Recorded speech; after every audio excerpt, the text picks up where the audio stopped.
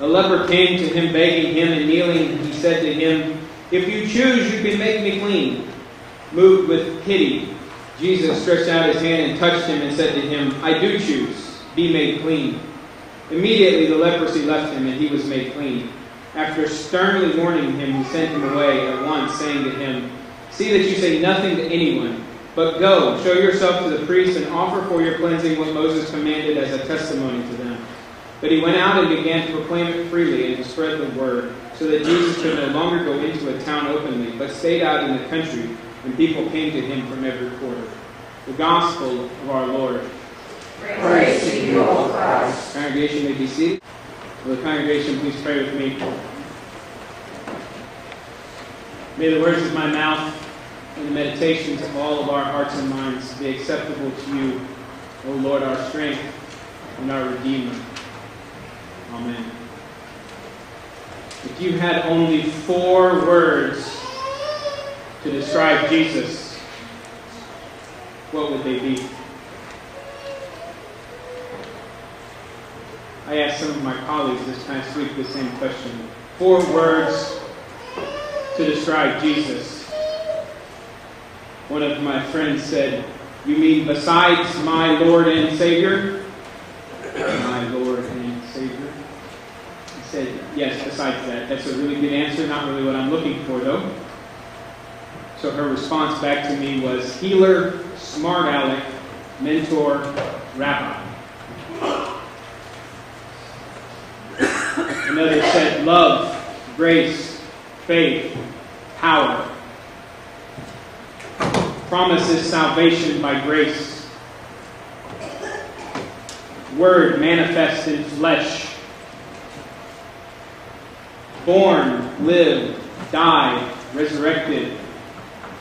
And then this one said parenthetically, "So far, I'm still following him." It's hell without him. So I commented to this friend, that's actually 5 words. But we won't mince on that. It's okay, because it truly is hell without him. Love like no other. And my personal favorite, love no matter what. 4 words to describe Jesus. Our gospel lesson for the day from the Gospel of Mark gives us a clear image of who Jesus is and gives us 4 words that describes him and his mission here on earth. A leper came to him begging, and kneeling he said to him, "If you choose, you can make me clean."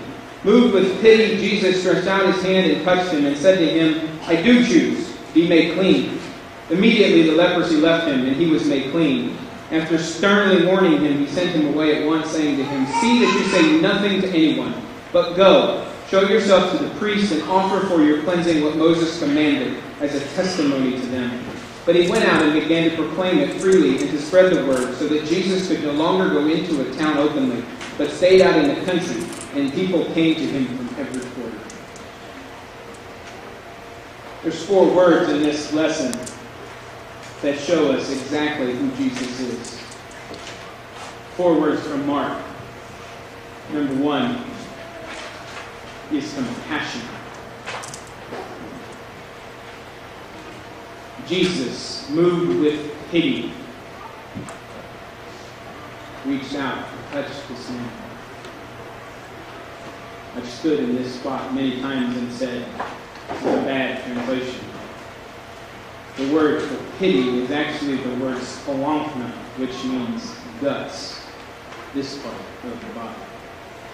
This is the part of the body in Jesus' day where you felt things. Maybe that's where we have a gut feeling about this. You felt things right here. And Jesus was moved with pity.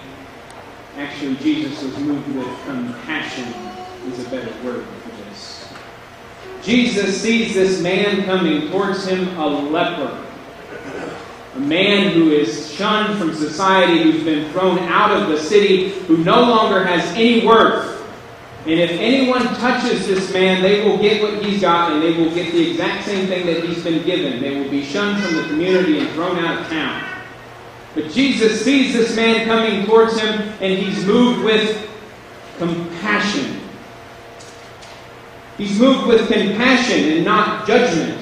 What have you done to have this happen to yourself?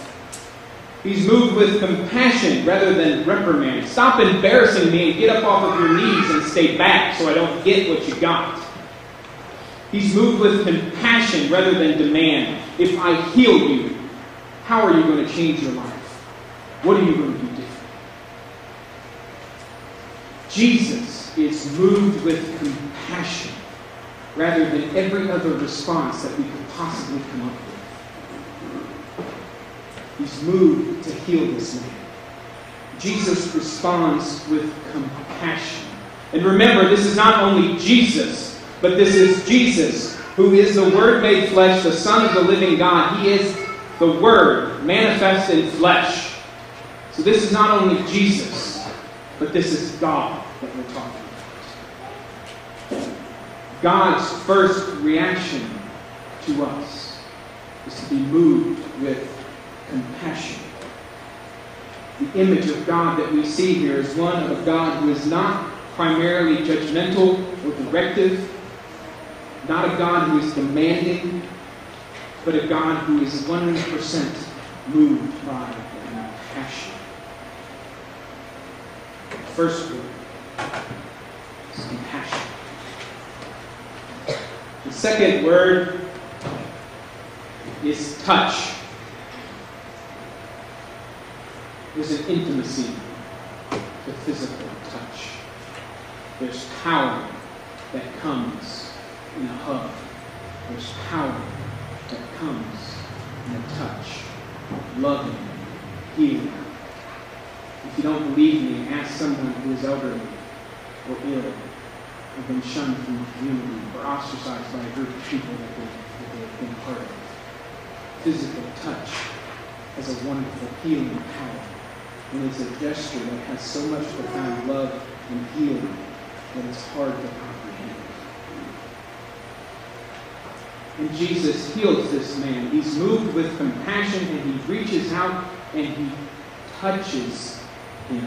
Jesus could have healed him in so many ways. He could have just spoken a word. He could have made a gesture. He could have commanded the illness to leave this man. But no. Instead, he reaches out and he touches him, knowing that by doing so, that he's going to defile himself and put him in a position where he cannot be in a community.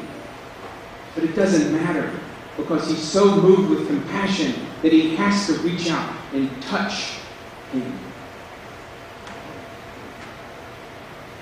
Remember, it's not just Jesus, it's God too. Here, too, is God's character revealed as we discover a God who is so eager to be in a relationship with us that he takes on our form and our flesh. He assumes our lot and our life so that he, God, can come here and reach out to touch us in love. Compassion. Touch.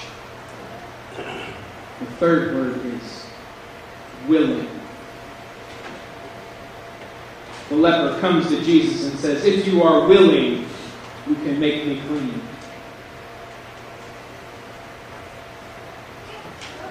And Jesus does more than simply respond to this man's plea for cleansing. He looks deep into this man's heart and deep into his soul and sees that he's been ostracized from his community, that he's been removed from his place in town, that he's no longer valued.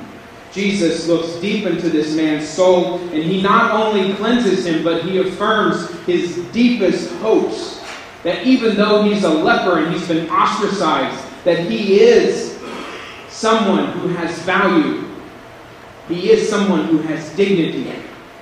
And he is someone who has worth.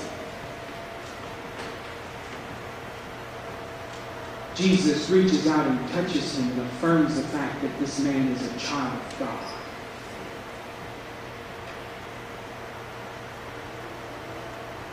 And here we again are greeted, or perhaps in this world of religious division, confronted by God's often surprising and always uncontrollable mercy and grace. as Jonah learned the hard way that God is indeed gracious and merciful, slow to anger, and abounding in steadfast love. You see, because God is always willing to give us more blessing than we could ever be willing or able to ask for. Compassion, touch, willing. And the fourth one is the hardest one for me. Mark chapter 1, verses 40 through 45. Lonely. Make no mistake about it, the acts of mercy that Jesus performs while they seem to be free cost Jesus something. I don't want to get into a long exchange on what it means in exchange here, on the cost and exchange of what Jesus does in this healing. It's not some kind of supernatural power that Jesus needs to go out and get refueled. It's not about a cost or an exchange that we find common in theories of atonement that rely on the substitutionary or penial views of what the cross is. It's not what we're talking about. Because remember, when we talk about Jesus being compassionate, coming to touch us, and being willing, that this is also an image of God. Not someone who's angry and needs a payment for something. Someone who is ultimately compassionate, who comes to reach out and touch us, and who is willing to give us more than we could ever possibly ask for. It's not about Jesus having to do something in our place. But Jesus, nevertheless, has a cost that is associated with this, and he gives of himself freely. He gives of himself freely, so that all of us can be restored to our rightful place. And because of this, Jesus is not able to travel freely into the towns. You see, love has a cost. Love has a cost. We don't know why Jesus asked this man to be silent.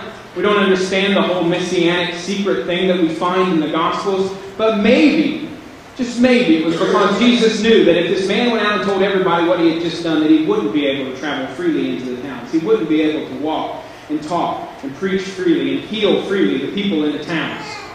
Maybe he knew that's what was going to happen. Whatever the reason, whatever the risk, Jesus nevertheless reaches out and heals this man regardless of the cost. He trades places with this man, losing his freedom so that this man can have it back. Out of love. See, love costs. Ask any parent or grandparent or spouse or true friend who has given something up so that someone else can have. There's a cost. And yet, it is exactly what we see in Jesus.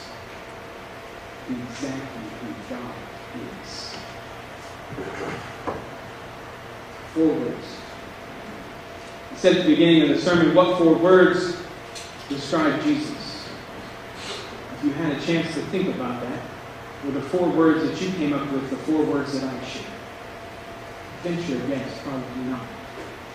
My 4 words would change depending upon the situation and the gospel lesson that we're looking at, or if we weren't looking at any biblical lessons at all. The point is, it's not about who's right and who's wrong. What we need to do is get to the deep-seated, unconscious images of who God is to us that live deep down inside of us. The point, and let me make this perfectly clear, isn't to critique someone else's defective image of who God is. Because every last one of us is broken. Every last one of us is imperfect. So our image of God is by no means perfect. None of us have a perfect image of who God is. Only God does. It's not our place to critique anyone else's images of God. but it is our place to affirm other people.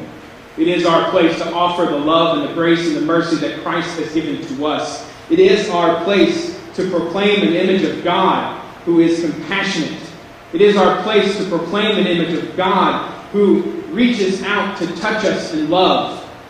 It is our place to proclaim an image of God who is willing and eager to embrace us in healing, who is willing and eager to embrace us in forgiveness, and who is willing and eager to embrace us in grace.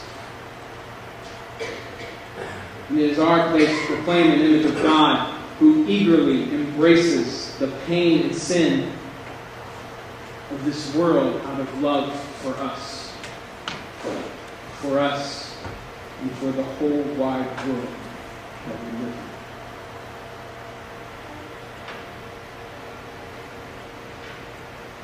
And now I leave you with 7. And because it all absolutely comes down to love, I can say honestly to each and every one of